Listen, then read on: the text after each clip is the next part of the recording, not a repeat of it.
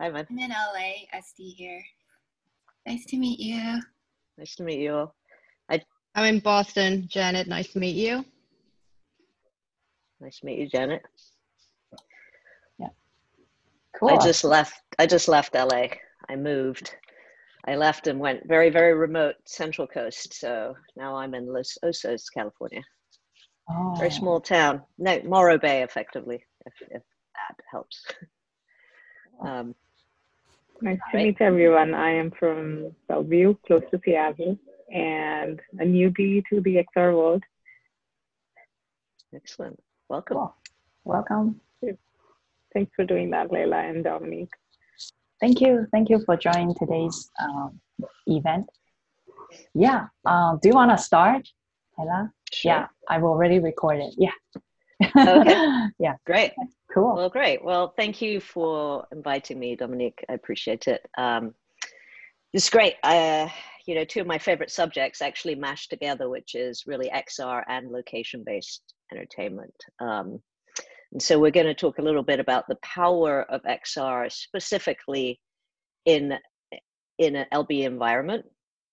And we're going to talk about what I define as LBE, and sort of look at how that might be transitioning with the pandemic and what the future might kind of look like. So hopefully my slides actually connect to what I'm saying, but I look forward to the Q&A at the end. So, by the way, happy Halloween. I realized as I was about to start that I should have probably dressed up. We should have all dressed up for this. Okay, now my slides are not working. Excellent. Try this. Excellent. So a little background on me, not to make this about me, but just so you know how I got to where I am. I spent the last 20 plus years across entertainment tech and event production, though not necessarily always together. And about 4 or 5 years ago, I decided that it was time to basically merge those three areas, because they're areas that I loved. So figured why can't the world exist with all three, which is what I call XR today, and the location-based experiences. So so starting in that world, I've worked across entertainment, video games, both in product development and marketing. And in the last 5 years, as I said, I switched into this more location-based or modern location-based, and then XR, having worked with companies like Enclu, who the CEO is here, Meow Wolf, 2-Bit Circus, The Void, Area 15, and I was also co-founder of One Dome, which will be one of the case studies we're going to look at today. And recently, not to plug the book, because this book it's academic, so it's like $200, but recently got published in this book, got invited to participate with 20 plus authors in this book of global impacts and roles of immersive media. And I was fortunate enough to write a chapter on location-based entertainment. So let's sort of get into this from an overview. There's a lot we can cover. But I'm sort of going to be talking a little bit about the last few years, since 2015 and on, how location-based entertainment has really come onto the map. I mean, out-of-home entertainment, which is what location-based has been born from, it's been around forever. I mean, forever being as going back to the Romans and the Colosseum. I mean, that was an out-of-home or location-based entertainment experience, not necessarily in the manner that we describe it today.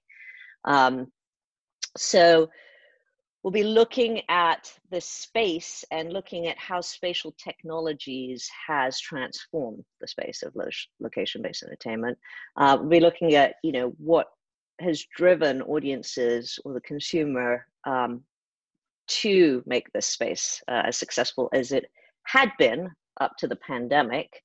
And we'll look at, some innovations that have happened during the pandemic and talk about what the future might look like beyond that.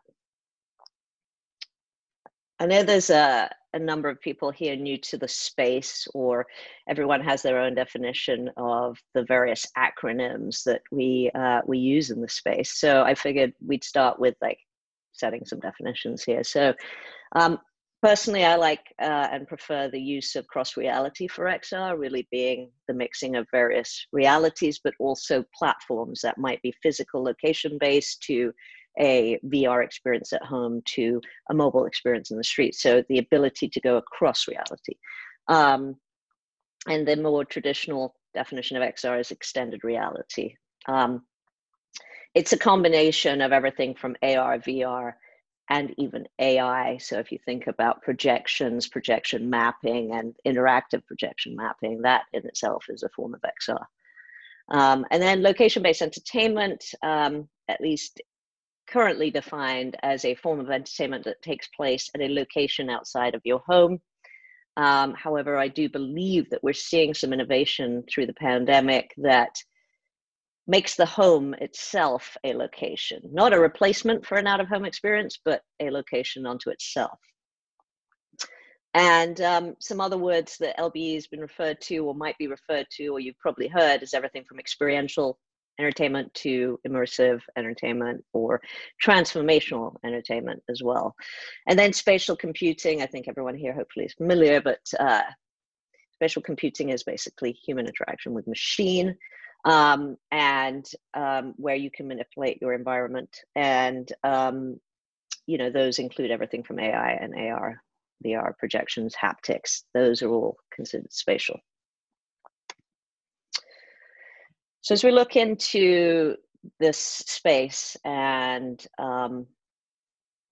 you know, what it's been called, especially in the last couple of years prior to the pandemic, I mean, literally up until March of this year, everything in here rings true. The pandemic, you know, changed a very, an industry that was on a hockey stick peak, and has reset it. And unfortunately, because of that, a number of companies have not survived. Because of that, a number of companies have actually come into existence as well. So there's always innovation in this space. And I think we're going to see some interesting things happening in the next few years. But it has been defined as the experience economy, and really around the research that's been conducted over the last several years. One of the most famous, I guess, reports would be Eventbrite. And they brought out a study that effectively coined the space experience economy and talks about how over 70% of Americans, so almost 3/4 of Americans, believe that attending an experience or a live event helps them stay connected to others. And as human beings, we are, and we need we need social connection. And, you know, since social media came into play around 2008, 7, 8, since it really started to get popular in those years, we've started seeing more and more people go behind the screen. And so this advent of out-of-home experiences, I think, was part driven by the fact that we really needed to get out of the screen and out of the home and start to connect and be social in person. And also that ability to be participating in an experience as well. So, you know, if you look at entertainment, to a large extent until that point, it had been very passive. If you think about going to the cinema, you're sitting there and you're consuming the entertainment that is being delivered. And behavior over the last several years has suggested that people want to be more participatory and engaged in their experience. They want an experience that they can be a part of the entertainment. And so, you know, this new generation of LBE was born and created a paradigm shift, delivering more interactive, immersive, collaborative, and purpose-driven to a certain extent. There are a lot of companies out there who are creating purpose-driven experiences. And out of this, several sub nomenclatures, I guess, were born. LBVR, location-based VR, location-based AR, Instagram or selfie museums. Those are more commonly the Museum of Ice Cream or the Canditopia experiences, that is how they're referred to, or the immersive art parks like your Meow Wolf, digital wonderlands like the Team Lab or One Dome. You have immersive theater, the most famous of which is Sleep No More, who's been around since 2007, I believe, and domes, 360 domes, everything from what Madison Square Gardens is about to launch in Vegas with the MSG Sphere to domes that exist from Wisdom in LA to others. Domes themselves are very much LBEs. And then the micro amusement park, companies like Two Bit Circus, that's sort of redefining the family entertainment center, or the FEC. So with this, like I said, a new generation of LB is born. And though we have an hour, or we have a long time today, I didn't want to start to go into every single one of these or the different examples, but we'll talk about a few I've called out here. Some that to me really stand out, that I don't really talk about in detail here, but worth looking into, at least reading up about it. Obviously not really experiences that are, well, some of them are actually in existence right now. The War of the Worlds, based in London, was quite an amazing VR experience. Actually, I wouldn't call it a VR experience. It was an experience that was blending free roam and seated VR as well as actors. So it was fully immersed, and then you had the physical set, the integration of. So it in itself is mixing realities. It's mixed reality or XR. If anyone's familiar or had the opportunity to experience Alexander Inarritu's Carne y Arena, which was a VR production that took 7 years in the making, and it was done in collaboration with ILM, XLab, and a number of other partners. And what it was a single person experience that put you at the border, the US-Mexico border, along with several other people who are trying to cross over, and literally has you experience their experience. Very, very powerful, very emotional, very visceral experience. To something like a Mirror Shot. Mirror Shot, based out of Paris, they're a band that basically delivers live concerts, but in VR. So the audience you're all in a venue, seated together, but with VR headsets. And so you're able to, but you have pass through. So it's you're able to see the real world as well as the VR world. So at parts you're basically brought into the music experience and the music video per se, and at parts you're able to see the band as they dance or play around you, which is very, very unique experience that will be launching. They will actually be starting a concert series in early 2021, fingers crossed. And Area 15, if you're familiar, or they are in Las Vegas, they are an amazing example of the evolution of retail per se. Retail, as we've seen over the last several years, has been a dying industry, especially physical retail. And we started to see that around the world, not just the US, where experiences like the Void or other types of LBEs per se were being opened up in shopping centers and malls, partly to drive people to these locations so they'd actually spend money in the retail. But what we're now seeing is that just the retail side of it is really just hurting so badly that now you have, hundreds and millions of square feet around the country, around the world, of real estate that exists that it's not much happening with it, that can be transformed through with spatial tech or with physical artscapes into experiences that people can come and enjoy. So we're definitely seeing Area 15 as launched.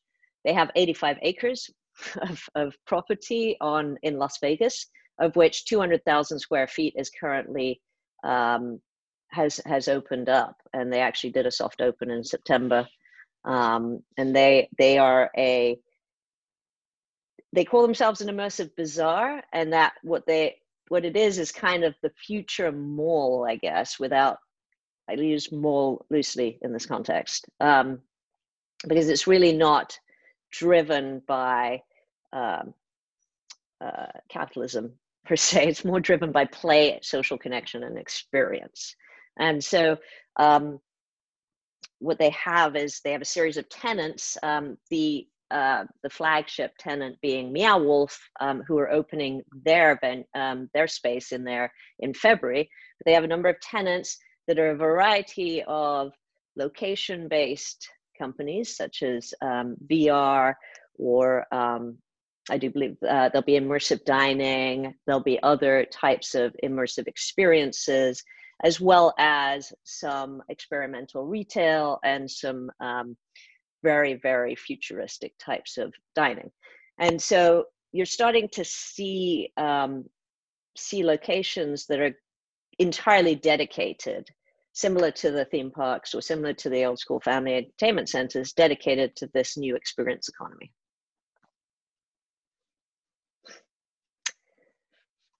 So why, and what's the appeal? I mean, if you think about it, what is it that has been driving people? We know that people want to be, well, we do. I mean, I'm just going to talk for myself. I want to be participating in my experiences, and I want them to be with my friends.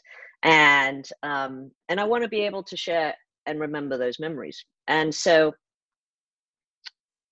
a memory is irreplaceable. And, it's you start to see locations themselves become really powerful storytelling platforms. And XR as a technology is already very powerful in the way that it delivers visceral experiences. You're able to introduce audiences to magic, and whether it's taking them away from a reality into fantasy, or whether it's bringing them closer to reality and the magic of nature and the world and what we have out there. And that's something that we haven't been able to do outside of cinema or outside of a theme park, where we can be transported to these other worlds. Bringing people together in ways that inspire, that create delight, surprise, and awe. And generally,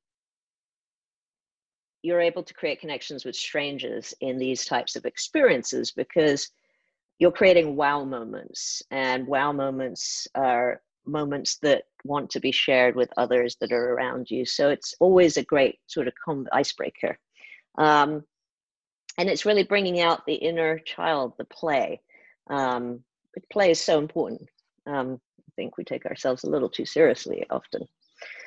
So, looking at the space, looking at the last few years, let's look at some of the numbers and the successes. If you just look across, and I'm going across LBE in a more traditional sense right now. I'm going across the larger experiences. I'm not talking here specifically to XR-driven LBEs. But here are some numbers that can be shared.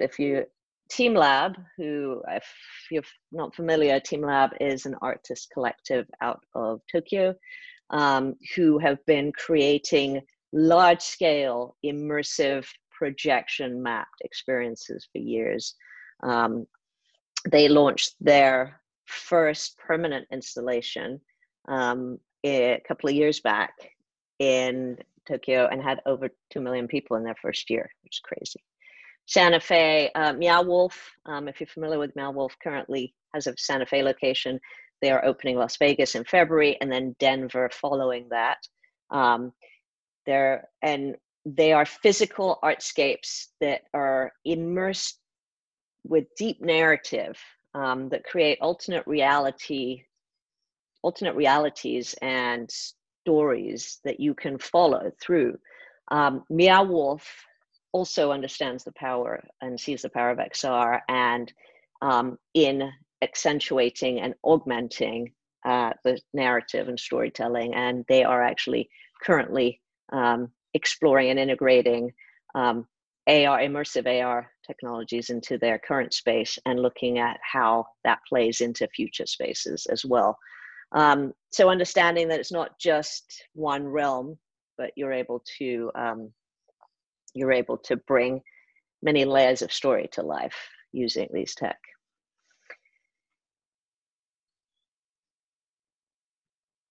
So as we sort of look at this, I included a couple of quotes from some friends that I thought were really relevant to the conversation.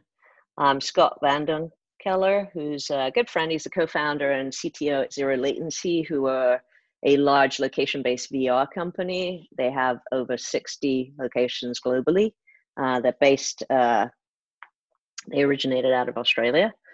I think he says something super interesting here. We're at a place with entertainment because of LBE, where we're finally abstracting the tech from the experience so that you can truly focus on consuming the content with every one of your senses without the medium getting in the way. The more we can continue to push the technology out of the way while enhancing the seamlessness of human interaction, the more powerful immersive media will get.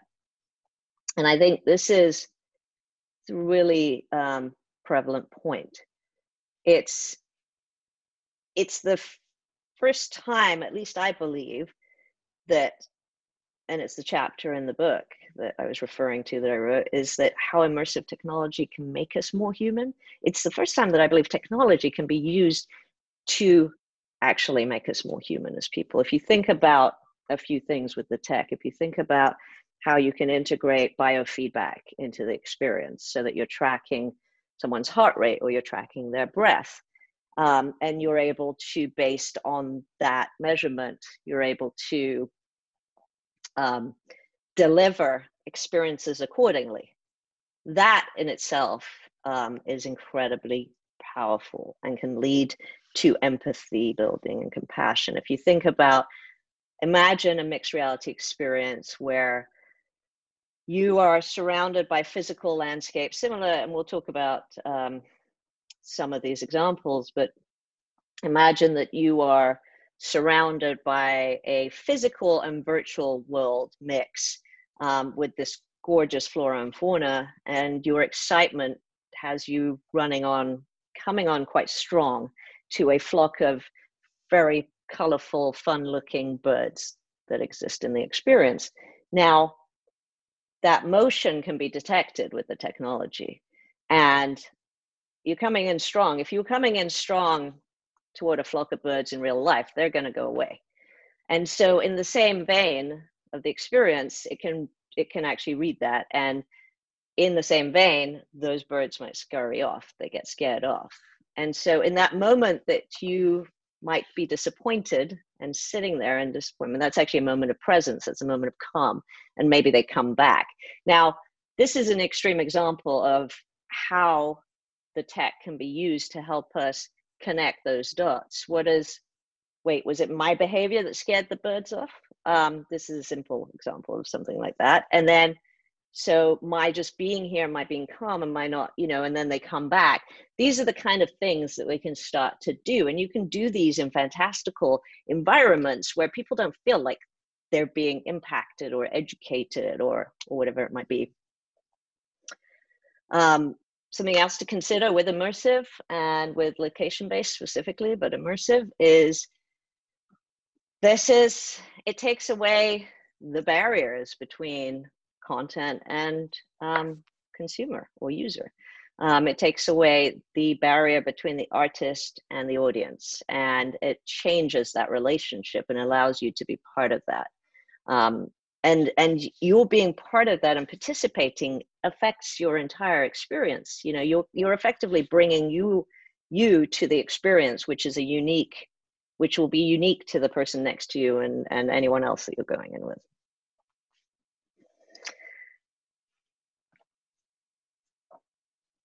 So another quote that I thought was, relevant with what we're talking about here is from Vince Kadlebeck, founder and director at Meowwolf, who says, the future of entertainment and storytelling is the complete convergence of imagination and reality. And that's what we're seeing, or we were seeing, up to the pandemic. And we are starting to see it again, and we will continue to see it. I don't believe that location-based entertainment is dead. And in fact, it's actually coming back a lot faster than thought about and anticipated. And it's just not going to be in the same vein and way as it was last year, possibly. And I don't think that's a bad thing necessarily. Like with any market that might come and oversaturate a little bit, it gets corrected, and you start to have the experiences that that add value to people's lives. So that when you think about how do I spend $20 or $40, you know, that you're able to know that you're going to come out with some level of mind blown or transformation.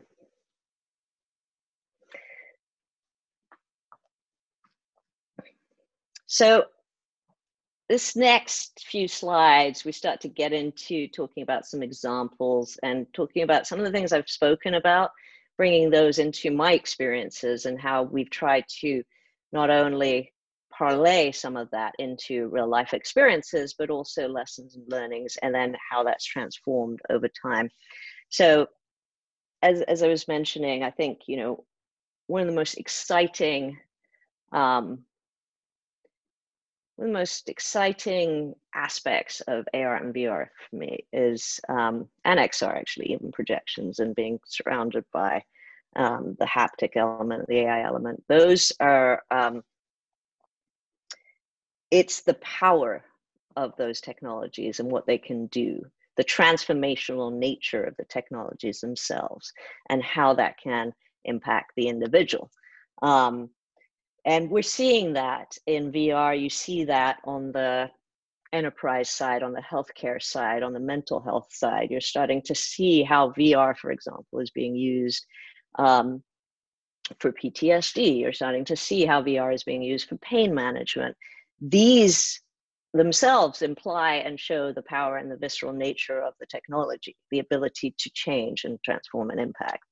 And so in that same vein, you can start to leverage some of those experiences and those features in storytelling. And we can start to create experiences that aren't just pure fantasy and take us outside of this reality, but we are currently in a reality that's pretty scary. And, you know, we don't have to get into the socio-political side of things, but let's just look at climate alone. And the fact that we are on a trajectory towards, it's a scary place. I'm not even going to put it out there, but we're not heading in a good place from a climate perspective. And unless we do something on a mass scale to change these behaviors, to change our behaviors, to be able to actually impact, you know, that's just, you know, the changes are going to come slow, and they're going to come with challenges. And I think one way, and this is just my perspective, this is that we can influence en masse and do it in a way that doesn't feel like we're influencing people, is through location-based XR-driven experiences. So where you see this little creature here that's on the slide, this is a real creature. This is the Venezuelan poodle moth. You can Google it. It's real. It's adorable. I think it belongs in every experience we believe in. I mean, we sit there, and the reason I bring this up is we sit there and we see so many experiences and so much content created that is based pure in fantasy, and there's nothing wrong with that. But what that isn't bringing us closer to the realities, closer to each other, closer to humanity. It's kind of just escape from. What if we could create fantastical worlds that were rooted in reality, that had this little poodle moth and every other unique, crazy, wacky looking creature that exists, the flora and fauna in this world alone? You don't need to go into fantasy to create, like, you could just look at what we have in existence. And if you're able to now take these elements, this flora and fauna, and tell stories through their in fun ways, and have people engage and be able to understand. I'm going to show an experience in a bit that takes you into the world of the sequoias and nature at that way, and being able to feel the power of nature. And so we have an opportunity with XR to create experiences that are fun and that are impactful, and that could actually have people walking out of there and going, wow, okay, I didn't realize that. I didn't realize how bad it was. Oh my God, if I didn't know that the smallest thing I can do here will have such a big impact. These are things, we have an opportunity, and I think you can do it in really fun ways, using storytelling in XR. And why do it in location? Why is it important for these kind of experiences to be in a physical location? In my mind, it's because when you're able to mix realities, and we'll get into this with Wondome in a second and looking at the Unreal Garden, when you're able to mix realities, you have a physical space that looks like a forest, you add sound spatially, you add projections to bring life to the space in a passive way, but also interactive projections. You then add AR, and you add haptics, and you add other elements. Because you're seeing a physical tree and an AR hummingbird, that AR hummingbird kind of has your foot, you can see the person next to you. You've got a HoloLens on, so you're seeing the person next to you. What you're experiencing becomes more real because you have connection to your reality. So you still have grounding there. So that's, again, a theory, but I do believe that, we've seen it work, and hope to see it continue to work. So I will show an example of that with Wondome. Wondome was no longer around, short-lived, came to market, launched a few experiences, had huge success in those experiences, and closed down. We had a space in San Francisco. We launched 3 experiences, one of which is the first to market, and that is currently living on through Enclu, who are the technology and creator platform behind the Unreal Garden. And in the 9 months, Wondome saw 120,000 people come through the doors, which is quite amazing, I think, in numbers, for an unknown brand. 40,000 of which experienced the Unreal Garden, which we'll talk about. It's a first to market, using AR versus VR, and had 40 plus people in experience simultaneously. So when you think about location-based VR and the fact that you are with other people, but you're not seeing each other, and it's generally limited to max of 8 people, maybe 10 in some instances, a lot of which is driven by violent shooting games. And we all like to kill zombies from time to time. I'm not knocking that, but be nice to start to see or be in experiences that are super fun, and we could be still doing things that are interactive and might be puzzle solving or other things that that are basically driving people, but they don't need to be killing things. Anyway, rambling. Sorry. It's very hard to present just to a screen. So even though I know there's a lot of people watching this, it's just a very unique experience here.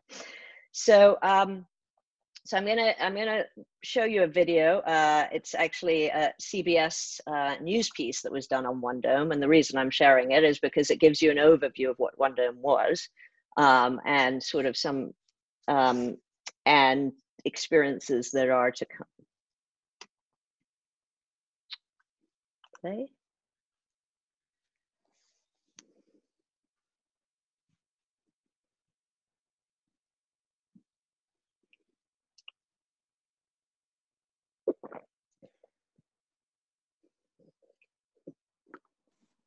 There's no sound, Leila. Oh.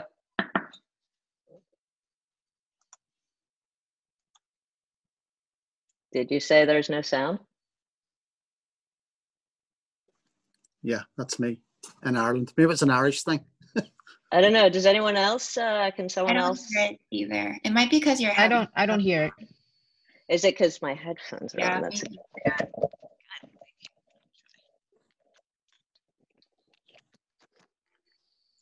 I'm gonna try this again. Can you hear me? Just go like that if you can hear me. Can you hear me? Yep. Okay. All right, cool. All right, hopefully this works. Technology is Go like that. art to life in a digital wonderland on Market Street. KPX5's Betty Yu takes us into San Francisco's One Dome. A different sound. Inside One Dome, you're transported to a futuristic digital playground of sorts. Spin these around. The immersive art destination on Market Street features experiences created by artists from the Bay Area and around the world. I think they should leave their expectations at home and have an open mind, because it will blow most expectations out the water. I mean, some of the things we're doing have never been done before. One of those is the Unreal Garden, the first ever mass consumer mixed reality production, which uses augmented reality in a forest. The reason we chose AR is because connection requires eye contact, and VR is an isolating experience still to date. So we basically have 25 people in an experience at one time, able to see what each other is doing. The Luminol installation takes people through a maze of 14 Instagram-friendly rooms.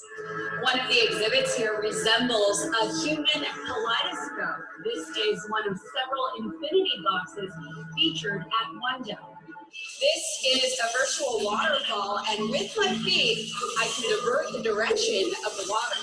One Dome says it's using tech to open up art to the masses. You know, technology today has sort of disconnected us from each other, and immersive tech, which enables us to actually come together and to connect back with each other, to be social, and to bring us closer to the magic of realities.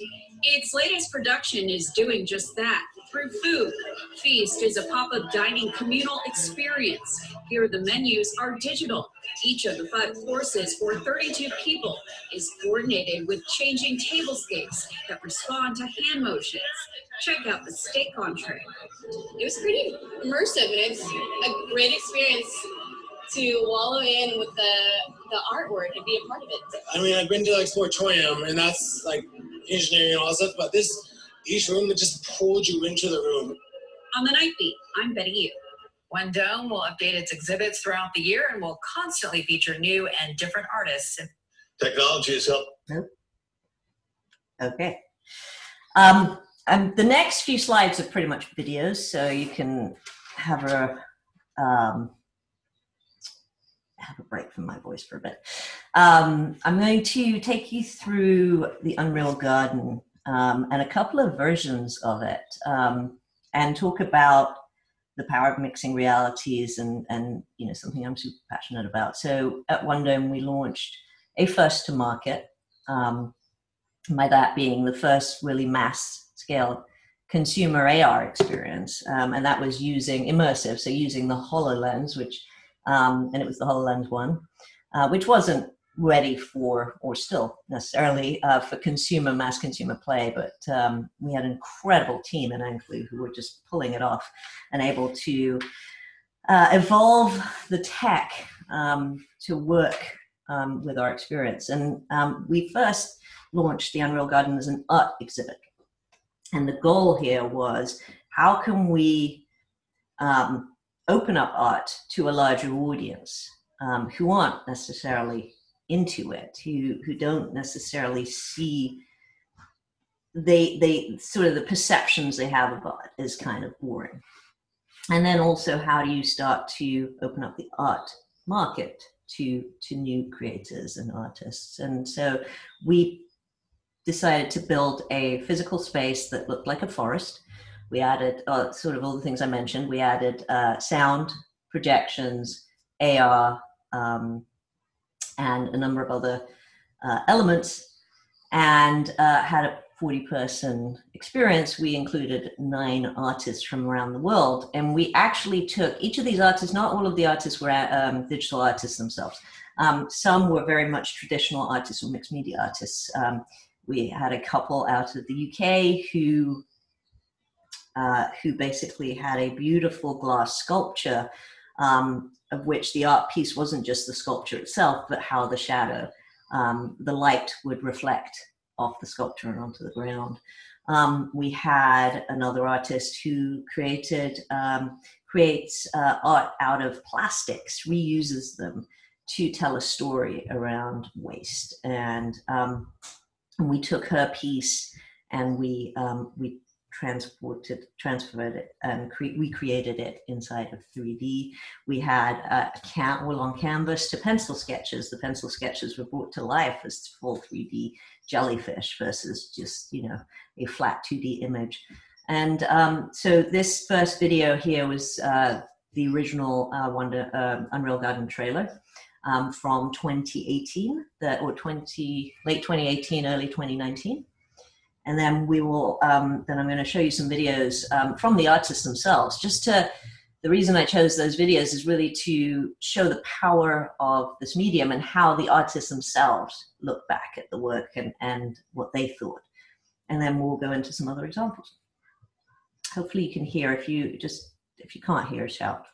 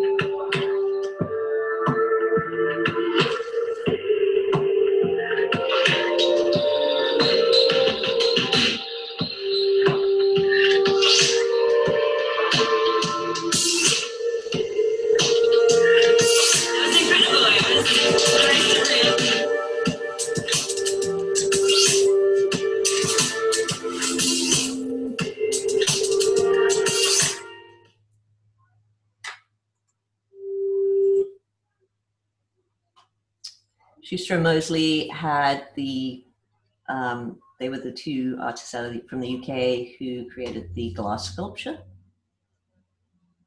I'm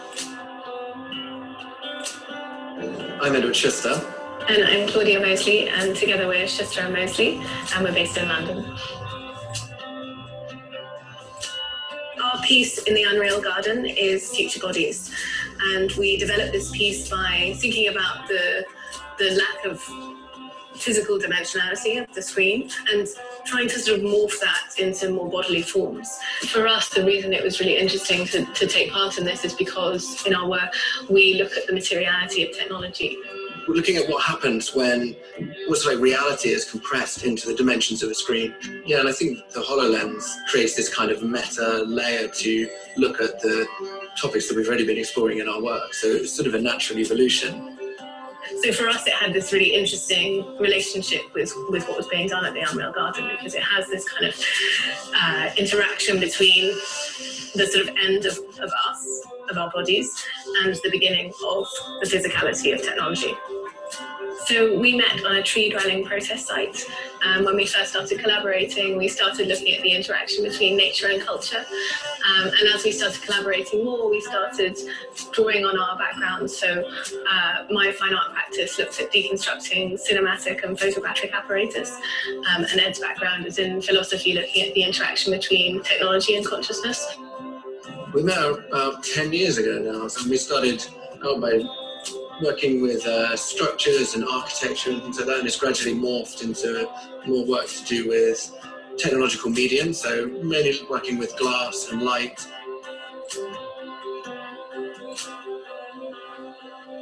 Art is the immediate way of dealing with what comes next.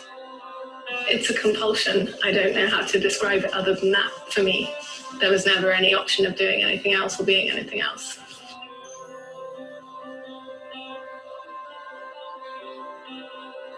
I think it's also about not looking at these kind of experiences as a novelty as such. Like, I think it's important to consider the kind of lasting effects that it has on us, because it's very easy to walk into these kind of experiences and think that they're, you know, fun and engaging, but actually what's happening to us on a deeper level is far more interesting than that, and also a lot more personal question to be considering, especially given our interaction with technology and how pervasive it is in everything we do now.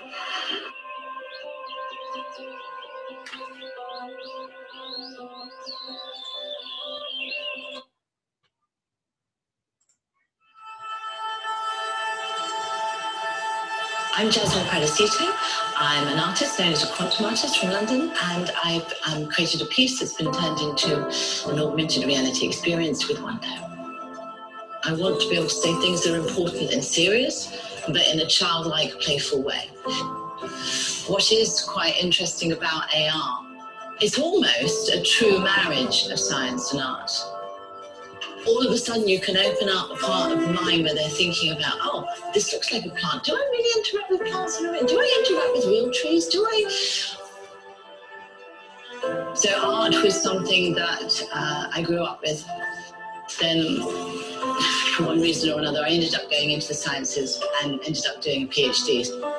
And the only reason I went back to art college is because I didn't understand the language of art. So I trained as a painter, and then I had a brilliant tutor who came in one day and said, you know, I realized you got a PhD in physics, and why are you painting like this? And I still remember at the time going, oh my God, am I allowed to? Am I allowed to mix the two?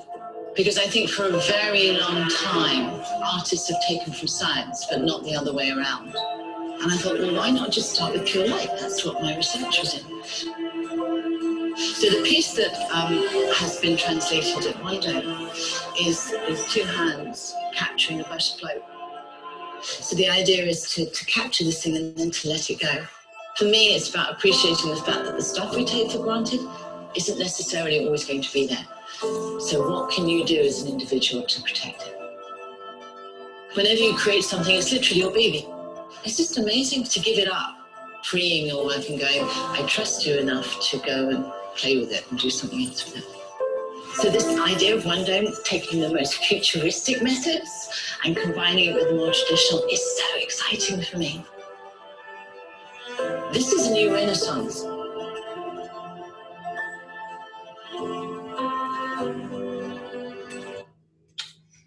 Wow, sorry. That get every time a little emotional with those videos. Takes some nostalgia too. But yeah, so I hopefully that was a good example of the power of a medium and how you can use it in so many different forms. Nope. Cool. And then so as we closed down One Dome, we actually took the Unreal Garden on the road. First, starting at E3. E3 invited us actually to bring the Unreal Garden to E3 last year, which is the video games conference, the annual video games conference that's been going on for years in Los Angeles. And we were effectively the entertainment that year for the attendees. And we had a 6,000 square foot pop-up inside of the main hall that was basically saw lines the whole time. I think we saw just under 7,000 people got through the experience in less than 3 days. And this video shows you the experience of E3. It's a press video.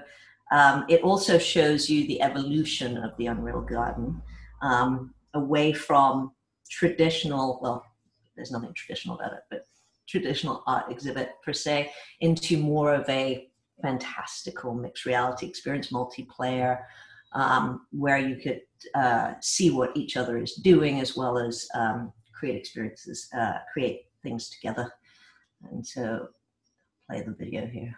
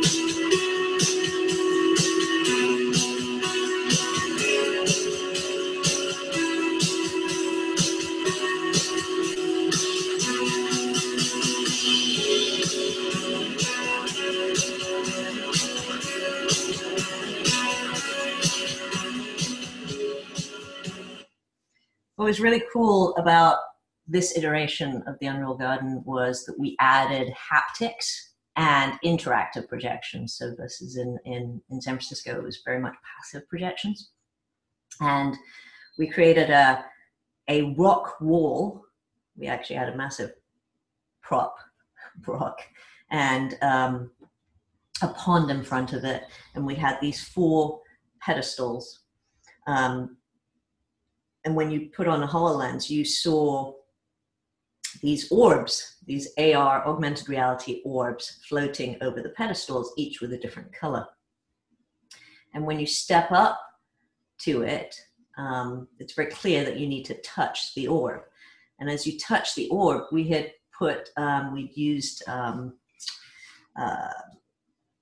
haptics, ultrasonic waves, effectively ultrasound waves, that when you put your hand over it, you feel resistance because of the ultrasound waves. So, so as people went to touch the orb, they actually felt the haptic. So the experience was even more visceral because they actually connected with something, even though there was nothing in the air at the time.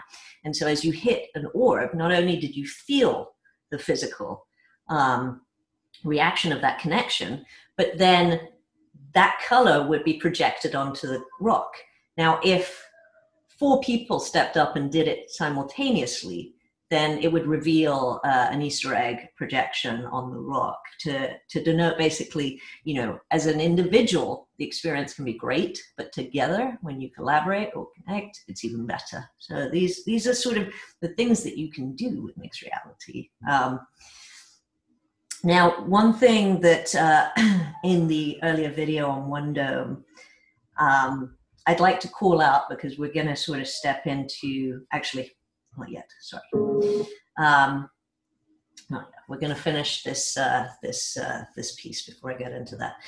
So one other example that I want to show specific to mixed reality that's impactful, that puts us at one with nature, that creates empathy and compassion and, you know, consideration for you to change your behavior or do things differently every time. It was a exhibit that was in London last year that was called We Live in an Ocean of Air, and it was by a company called Marshmallow Laser Feast. They do phenomenal activations, and they created a multi-sensory installation where you had, there was VR, you were wearing VR, but you also had biosensors that were picking up your breath and your heartbeat. And those would then connect with the experience around you, and it would put you inside of, unfortunately, there aren't any great videos that I found that show the real experience, but this kind of gives you a little bit of a feel. Or not.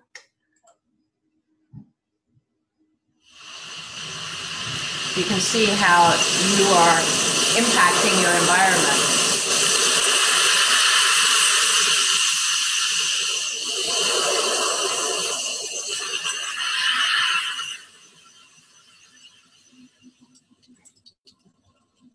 I definitely encourage you to look that one up and see some user videos specific to that. All right. And then one more example here of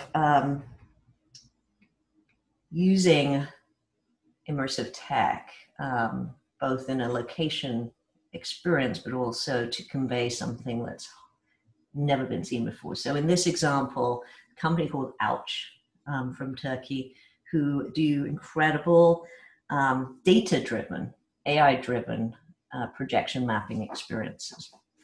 Large scale, generally outdoor. And this is an experience they did in Brazil that shows, or for them, it was an art piece showing the building, the consciousness of the building itself.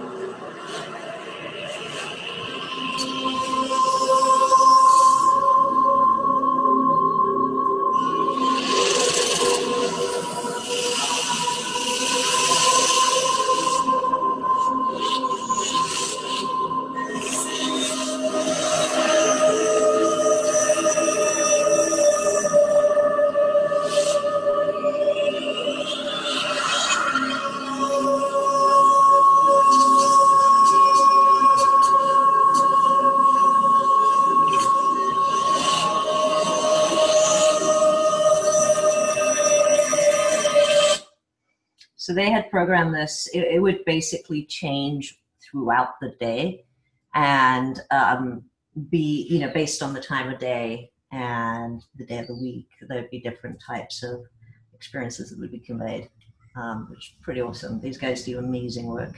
And I'm happy to, if anyone has follow-up questions or like wants a list of companies to look at, happy to share that afterwards. Okay. So this, you know, what we've sort of looked at is consumer motivations, this new form of entertainment, and everything really up till earlier this year. And then a pandemic happened. And all this success and all this momentum around a space that was just growing exponentially just went away suddenly. And thankfully, it's a industry of creatives and innovators who really innovated. I mean, we saw, and I'm glad I didn't list a bunch more examples. We've only got a couple more, but we saw some amazing innovation happen from every type of company. Immersive theater companies, the Geffen Playhouse created a sub-brand called Geffen Stay House, and they created an immersive theatrical production called The Present, and they would physically send you a gift, a present, that you were not allowed to open until your experience, and you'd have about 20 people on Zoom and a narrator who was also a magician who would interact with the audience, and at certain points the audience would interact with each other and open the present, and he told the story and he'd do magic tricks along. I mean, really cool. Is it the same as being there? No, but you know, this is still important to be able to deliver these types of experiences. You know, we started to see the rise of VR escape rooms, which is fantastic. If you haven't done one, you should. Adventure Lab's a great company for that kind of content. We saw, and we will see, I'm going to show you some examples of, you know, I've been talking about location-based entertainment. The definition of location-based entertainment, as we see with everything, anyone who defines it, is entertainment at a location outside of one's home. I think the pandemic has created an opportunity for the home to be considered a location as well. And the same kind of motivations that drive us to connect out there, while we cannot in the same way, can allow us to do that in VR, for example. And though on the Unreal Garden video, I'd said that connection requires eye contact, and that's why, and VR isn't there yet, I take those words back. This year changed that for me. And I was fortunate and grateful enough to be invited to be part of the team that built Burning Man in VR. Not for the first time, Burning Man, Second Life built Burning Man in VR a few years ago, but that didn't quite.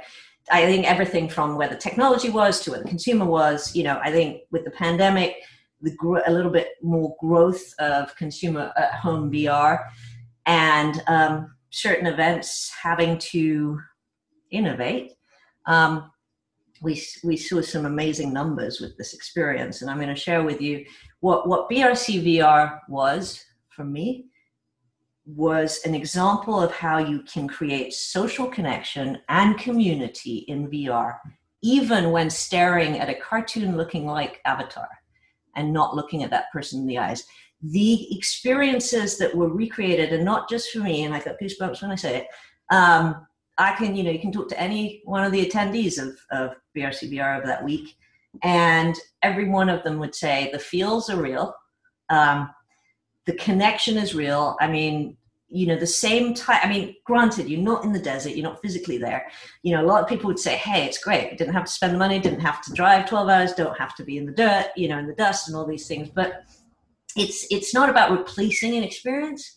It's about recreating an experience that's that can be done in the home. And also, what does that look like post-pandemic? Can there be accessibility to experiences and events that might never have been there before? And, or might, you know, people who would never, because of geography, because of monetary, or because of other reasons, would not go to Burning Man or any other type of experience, but now have that ability to do so in this virtual space. And it doesn't work for every type of event, But I think, you know, the experience that was had by many, and I can talk from my own, is like, you know, one of the biggest parts of a Burning Man, the physical Burning Man, is like running around the playa with your friends, seeing art, and, you know, and immersing yourself in large scale art, and going to dance parties and so on. And that's exactly what that was. That's exactly what the experience is. And by the way, BRC VR is still available. It's on AltSpace if anyone wants to. It's open. Not all the worlds are still there, but a lot are. We actually broke some record numbers. I'll show you the trailer in a second. But for VR, we had over 12,500 unique attendees the week of the event. And then that's for VR is huge. They were, and that there was a significant component of that was headset based. And then the rest was PC or Mac. But that's a big number. I mean, 12,500 in the grand scheme of things. Actually, that was the number of attendees, I think, in '98 at Burning Man.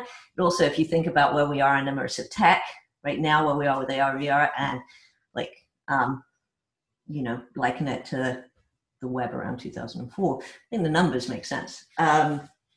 So it's promising and exciting, but the biggest point of this and the reason to show this is one, I mean, I think everyone knows Burning Man, but to show what's possible in VR, but also to say that you can actually create connection. And social VR has evolved significantly to be able to allow that. So in a time where we are socially distanced or physically distanced, let's create social connection where we can. And there are opportunities such as this one.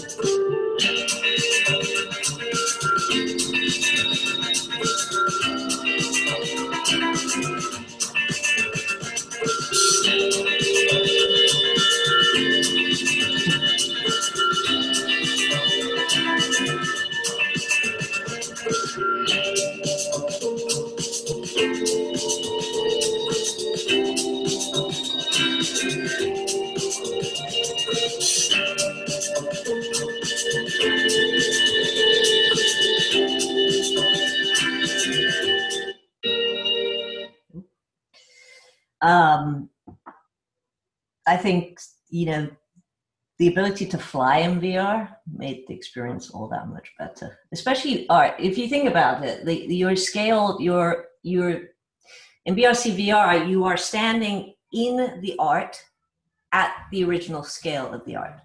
And the one thing that you can't do in real life is fly to the top of the art, look at the art from a different vantage point than you can when you're in VR. And I think that's pretty extraordinary.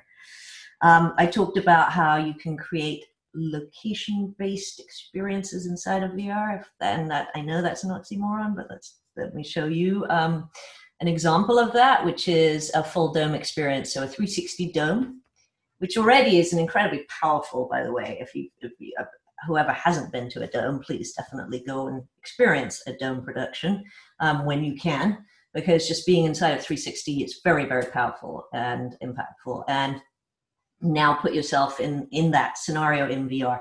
And Android Jones has a famous 360 production called Samskara, and we were able to recreate that.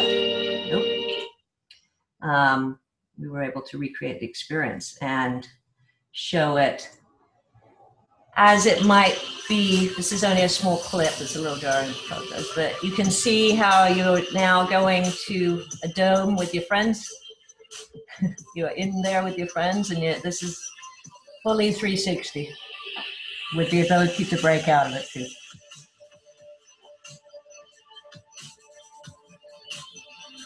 So in these days of we can't go places, well, we can start to have these kind of experiences. You'll start to see more of them show up in VR for now.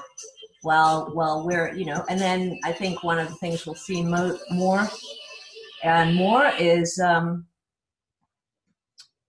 these extensions of out of home or physical location experiences that will start to that will basically continue to exist post-pandemic. So these digital or virtual experiences will become extensions of those physical world experiences and enable the IP or the world or the story or the characters to be able to go beyond just that one experience, which I think is really powerful.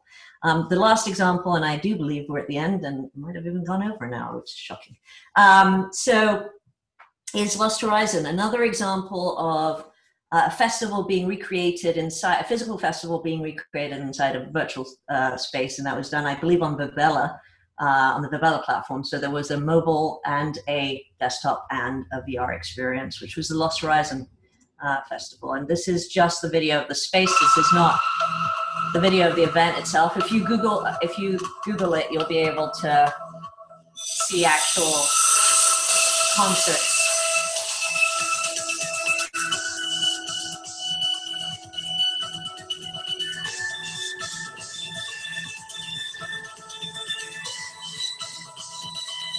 This shows you full stage production for a full-blown music festival.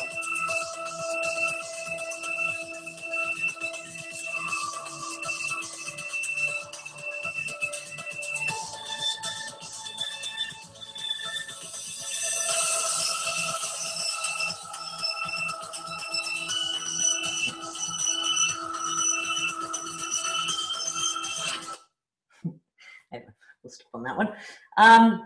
Yeah, so I think that is it, really. Just what does it look like in the future? I think there's greater accessibility to experiences and locations. I don't think any of the virtual or digital extensions that are being created now will go away. I think they'll find new ways to exist. Yeah, and that's it, really. Talk a little bit about me, but you can have the deck. Thank you. Oh, thank you, Lila. Yeah, any questions? Anyone?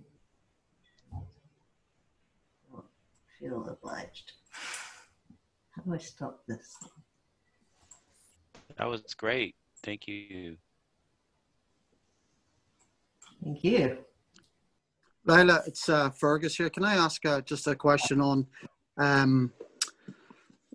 the company that I run? It's a small company, so we don't have the big budgets to make big, expensive productions using a lot of immersive tech. But we do some cool little applications using mobile and AR. But I still don't think there's that from a commercial viewpoint. I'm struggling still to see whenever there's going to be that tipping point where you can actually start to make some money from AR. I think we're still experimenting with it. And for people to pay to go into a dome or pay to have a virtual experience, do you really think they're going to come back again and again and again? I think it's nearly a one-off thing, and that business model is still, I think, some way off. Would you not agree? It really depends on the content and the experiences. I think, yes, it's not a scalable, sustainable model if it's just a singular experience without the layers and the depth that could be in the changing of those experiences. I think there's a few things to consider. Look, it depends the approach. The most expensive of all are the physical landscapes, artscapes. Those become really expensive because you're building out. Digital and virtual, I think, are the most scalable, especially if you think about the idea of democratizing the cost of content development. So whereas before it was harder to create these experiences without pulling in Hollywood level or costing creators to be able to create. There are now technologies and tools out there. Actually, there's somebody in our audience here who has a creator platform that empowers anyone to become the creator. It makes it very easy to basically create these immersive experiences and put them out there. So if you can you can empower a creator network and a creator group to bring the content. And if the content's digital and your delivery mechanisms are digital, whether it's AR or other, I think that's where you can start to see, cost savings. It will, do people come back? Yeah, I mean, look, we've seen it work successfully for companies like a Meow Wolf. They come back because the depth and layers in that story, you will never be able to do or see everything once, maybe even 3 or 4 times. I've been there several times and still find new things. I think that's key. I think it's a novelty aspect. I think things like, I'm not the biggest fan of the Instagram selfie type museum experiences because I feel they're not really creative. And I don't want to, it's not a judgy thing, but I just feel like you're not getting that much out of it beyond some great photos and, for social media. Versus it's really, that's the kind of experiences that, why would you go back? Versus, something that's delivered AR wise. You can continue the story. You can have chapters. You can have, there's so many ways to do storytelling within these mediums. I think there are ways to, for this to be successful, Fergus. I also think that because it's digital, you can iterate fast. So instead of building out the whole thing, you can test it, invite a few members of the public, invite them in, don't charge people for tickets, get people to come in and be real life testers. That's one thing. We did a lot of user testing before they opened the doors, and I can tell you we could have done months more, and you will never learn what you learn when you open the doors. And when you've got 100,000 people coming in over a few months quickly, you learn a lot, and that's where the test. So, there's a lot I would do differently. I would have done more closed group testing and, try to, if you can, do more soft launching and things like that. But I do believe that, that there is a future here, and I think you're going to continue to see it. There are companies that are actually doing well right now in a pandemic in location-based. Area 15 is an example of that. Thank you.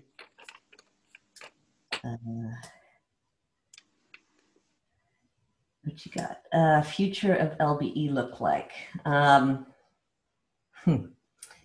think I really believe that, I'd love to see, here's a future I'd love to see with LBE specifically, is that you have anchor locations, whether they're the same. I'd love to see all these variety of companies and types of LBEs coexist in this space. Complementary versus competitive. Even if their experiences aren't the same, maybe see a shared economy across these types of locations.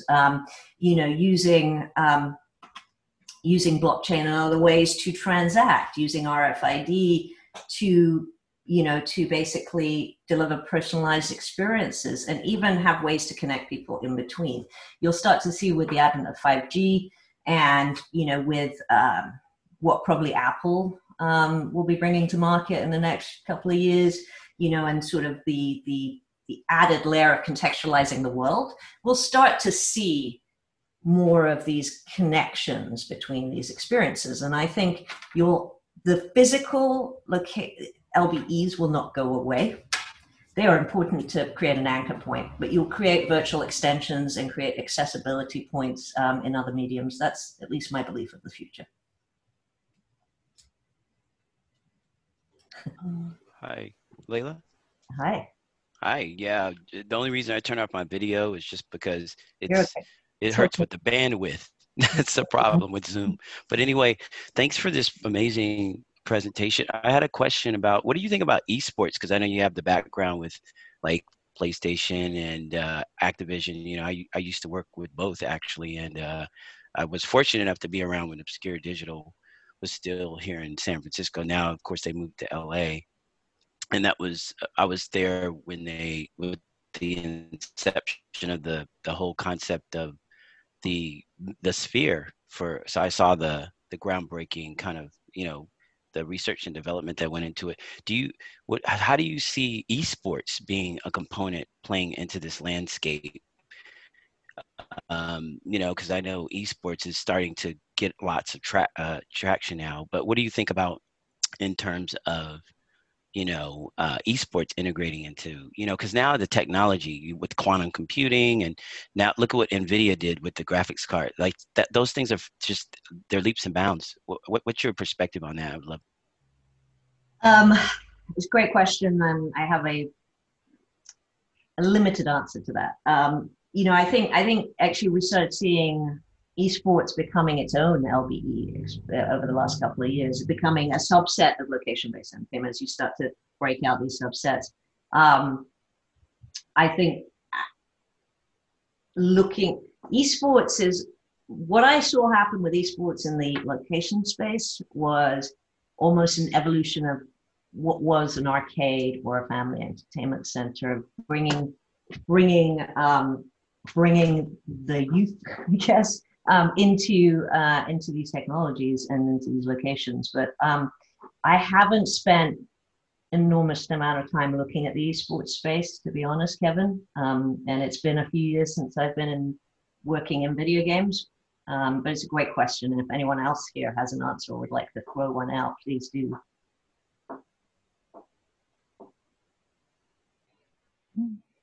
Yep. Any other questions? Bailey, I have a question. Great presentation. I was fascinated by the fact that you had this installation in partnership with HoloLens. It looked like it was HoloLens 1. Is that correct? It was the HoloLens one. It wasn't in partnership with Microsoft, but we used. Oh, it wasn't. No, we did use the HoloLens one. Yeah, it was the first mixed reality experience that used immersive AR, so the HoloLens. 40 plus people simultaneously. Oh, okay. So I actually thought that they might have contributed those to your installation. No, unfortunately not. They contributed some things to us for sure, but we had our own lenses. We actually had 100 HoloLenses. Wow. Yeah, we had 100 HoloLenses. You know, just to. I mean, I think technology's improved now. The hardware's improved. Actually, have the HoloLens 2 there. Thank you. It's an amazing tech. I think that's going to allow these kind of experiences not to necessarily need as much hardware. I mean, when you think about if you've got 40 people, you want double to have already charged as people come out, you give them charged ones. But again, that was the first version of a tech that wasn't made for consumers. So we pushed it to the boundaries. But yeah. Wow, that's incredible. Yeah, I was just curious, and the follow up with that was, what kind of challenges you had using that first version? Well, we have somebody in the audience who could speak to that if he feels like it. Does not need to. Ray, I don't want to put you on the spot, but I'll put you on the spot. Ray Solmeyer here, everyone. Happy to dive in. The challenges were numerous, and the device, while presented us with nonstop, unexpected learnings, still stays a fond place in my heart. We've now moved on to the HoloLens 2, so happy to say a lot of these challenges are behind us now. But everything from the charging cables on a fleet of 100 HoloLenses not being reliable and us having to implement analytics behind the scenes to see which devices weren't charging effectively, to spatial anchors getting lost when subtle lighting conditions changed, and having to build a backup anchoring system so that the devices would be able to locate themselves when there was large crowds of people who would throw off the anchoring, to issues with the operating system. We were really pushing the devices far past what Microsoft thought was possible. And we ran into, every manner of odd bug you might find when you push a device that's not intended for consumers to run thousands of people simultaneously through an experience throughout the day. Now, fortunately, Microsoft was very responsive, some cases faster than others, but we were able to, help them identify things like certain modes on the device didn't have the correct setup. If you used different parameters, like there's a kiosk mode for the device, and the way we had it set up, there were times when kiosk mode did not work correctly or presented bugs for loading, and we work very closely with the Microsoft team in working through those. And then even down to really obscure issues, like sometimes when the microphone would pick up too much ambient chatter, we would find that we'd get a 1 in 10 or 1 in 100 crash bug, because an audio driver that had never been stress tested was now trying to pick apart the speech of 20 people talking simultaneously. So across the board, it's definitely a frontier experience trying to wrangle the HoloLens and make it work with so many people. And I think, as Layla mentioned, by E3, we had got it to the point where we could set up the entire experience in a matter of days. That was not the case when we first started. So there's a rapid amount of learning and accelerated optimization throughout the history of the Garden and into the future, for sure. So it sounds like Microsoft should have been paying you guys for stress testing for them. Well, as it turns out, let you quote there, right there. Yeah, as it turns out, we are now a gold tier reseller of the HoloLens too. So Microsoft is, in fact, now paying us to sell the HoloLenses, and they're really excited by what we're doing. You know, the head of the program, Alex Skitman, and Layla, definitely, she can speak to it. But when he came through the Garden, and Charlie Hahn, the principal of the program for HoloLens 2, both of them had very kind things to say. And I'll paraphrase Alex Skitman in that he's always envisioned the sort of experience that Layla was able to pull together with all the artists in the day. But, you know, with Microsoft being a very enterprise-focused company, there wasn't a whole lot of internal momentum behind building something like that. And especially because they kind of, you know, maybe marketed it too much for consumers back in 2016 and then maybe changed expectations when they realized where the field of view is at. So he was really excited to be able to see someone else be able to hold that torch and run with it. So there's definitely a special place in Microsoft's heart for the Unreal Garden and the stuff we were able to do for them, because at the time there was no other motion from anyone in the mixed reality development community to do something like that. It was certainly a crazy endeavor that Microsoft didn't think was possible. So maybe this is kind of like an anecdote that could semi-answer Fergus's question of how you can monetize your experiences, and something you can actually create great partnerships by taking essentially like a leap forward with new technology. Yeah, absolutely. I'll echo what Layla said there too about the depth of the experience. I think really, you know, to her credit, with Meow Wolf, there might be some fun things that we might be announcing soon related to some companies in that space and augmented reality. Can't talk about it right now, but if we were able to talk about it, it would probably relate to the depth of the experience and being able to endlessly explore a space and find something new every time you got there, and not have to touch anything too, which it turns out to be very appropriate these days. Yeah, actually, that's a really good point. If you want to test LBE coming back, I do believe that spatial tech is the right way to do it, especially as you can play the social distance or the 6 feet or the 12 feet or whatever feet we want to make it. You can play that into narrative, and you can start to create these AR or VR, well, it wouldn't be VR at this point, but AR borders, boundaries that keep people apart. Yeah. Yeah, thank you. Oh, and the HoloLens 2 is cheaper and runs longer and is much better than the HoloLens 1 too. So the economics have gotten much better since the first generation. Yeah, this is that's an interesting thing to bring up, because for a long time there, we were the HoloLens 1s, we were on the 5K ones, and you start to do that number, that math starts to look really scary when you go on 100 of them. Now,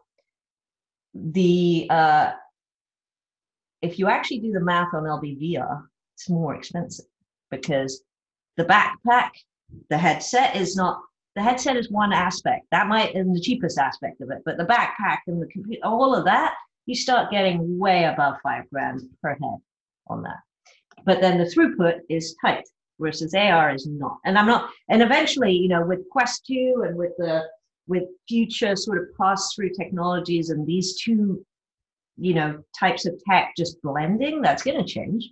But we're not there with the pass-through. It's still not, doesn't have the same resolution and experience level yet. So from an AR perspective, I think, is it consumer on the immersive side? No, the tech's too expensive, and it's not, I think, made yet for that. I don't know.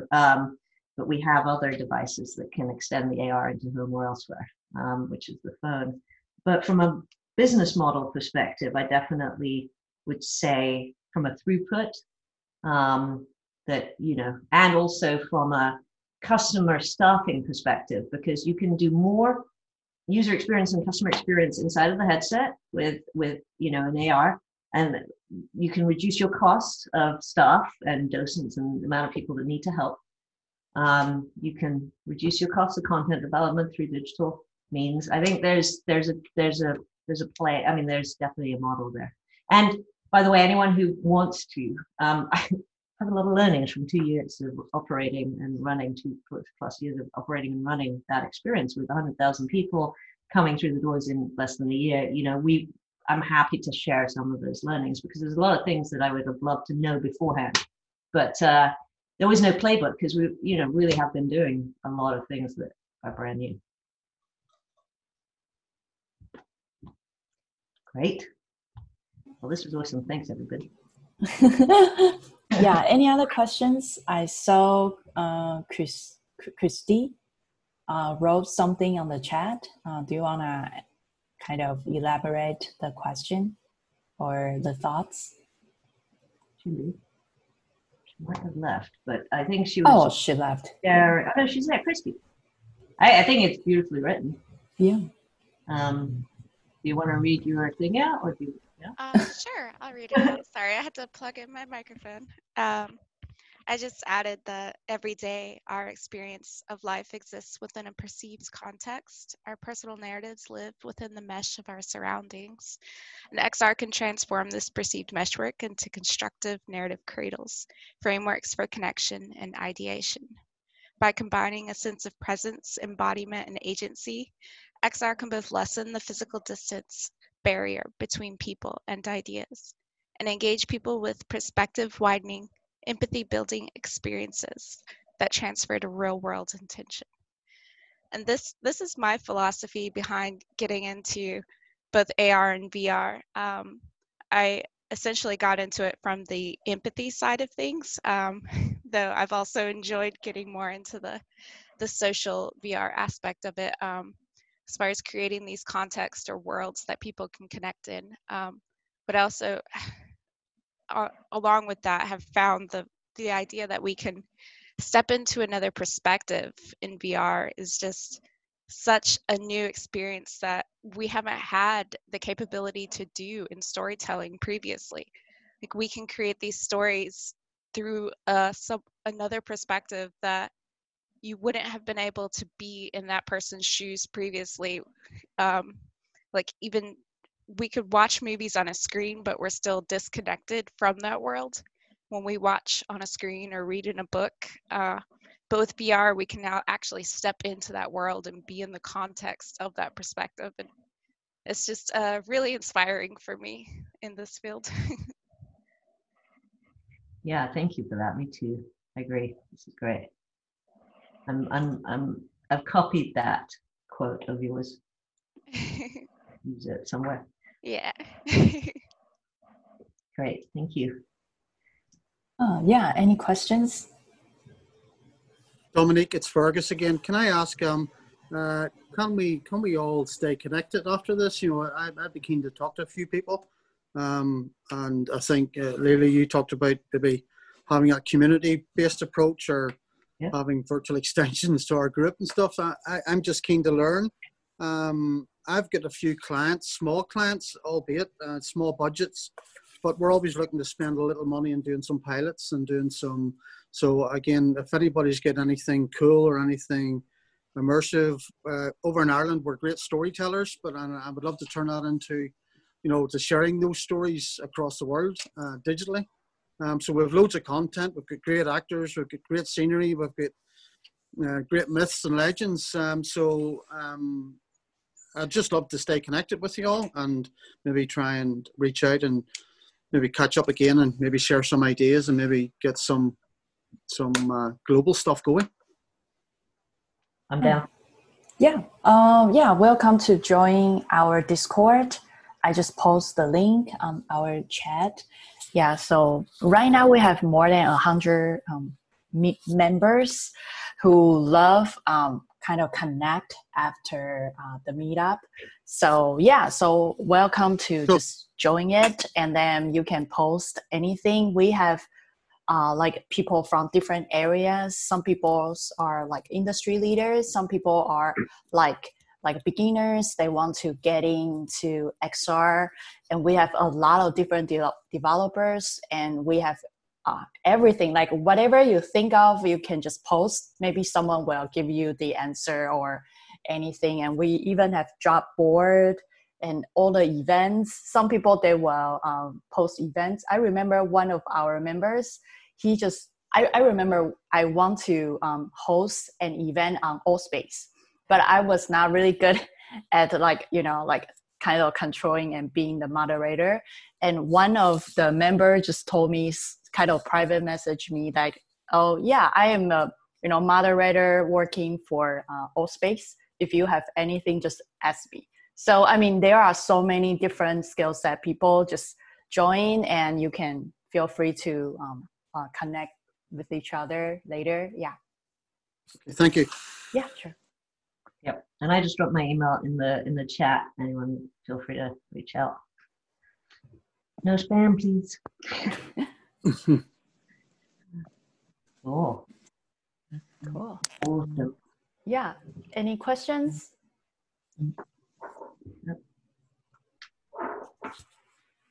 Yeah. And then right now, I mean, before last year, I went to the Void and played like Star Wars with my friend like last year. And it was really fun. And I mean, like when I saw Veda standing in front of me trying to kill me, I was so shocked. Like I feel heart attacked. It's more real than the movie. So I mean, like it's because right now I love playing games. I play PS4 games. Right now I'm playing Assassin's Creed. So when I play like the games on my monitor, I feel it's real, but not that real. Like Veda just in front of me and trying to take out like my life or something. So I mean that experience was like really shocking, and I really loved the location based, like a small, like we went to a mall around Burbank, and then yeah, that was kind of like my first or second experience for location based VR. But unfortunately, right now, due to COVID, I couldn't really experience location-based VR.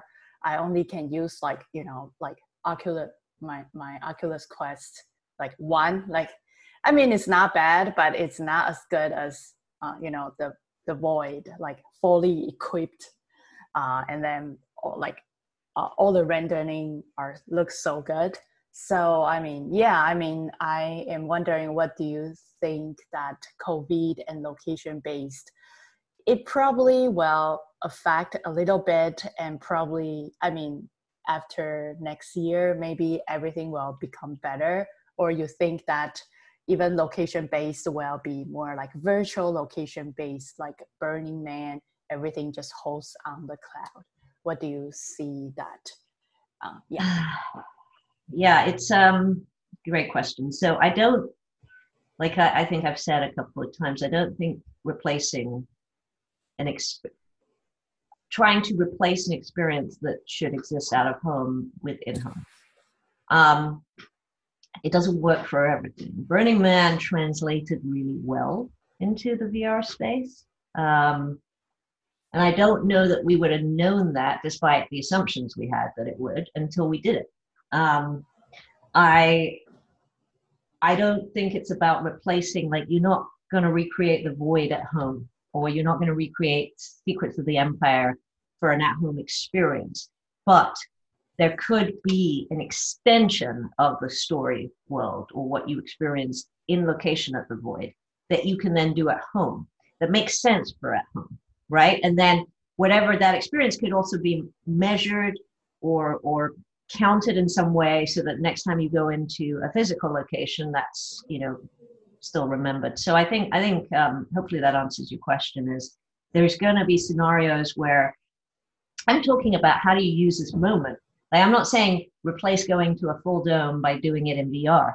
But I'm saying that you can have both. And right now, since we can't go to full domes, why not experience it in VR if you can with your friends? But you know, if and again, once we're back in physical, do you keep those extensions? Yeah, I don't see why not. You can recreate, you make them more relevant to the platform, the at-home platform. I think today we're trying to recreate too much at home to replace the fact that we can't do anything. Some things have worked and some haven't. But I think, you know, the anchor and the physical is still very important. And also getting together in real life. That's really important too. Yeah. We need right. it. Yeah, that's great. Because I remember I had another question with another like game design background person. I asked him like, hey, you have a game design background. What do you see like a VR game will replace like movies or replace PS4 or other, you know, like, or even Nintendo Switch? And he just said that, you know, in our brain, we have two types or more types of like, you know, cognition. First one is like, we want everything to be so easy, right? It's like a UX UI design. Just give me a big button. And once I hit it, and then I can get whatever I want, like the lazy mode. Another mode is that I want to explore. I want to learn things. I want to strive for my life. So that's the kind of like more competitive mode. So both modes are coexisting. So for example, sometimes we just want to sit on our chair and watch a movie, right? That's great because you don't need to, you know, like do anything, you just absorb. But sometimes we want to play a game because we want to brainstorm, we want to solve the puzzle, we want to achieve. And sometimes we want to immerse ourselves into different world.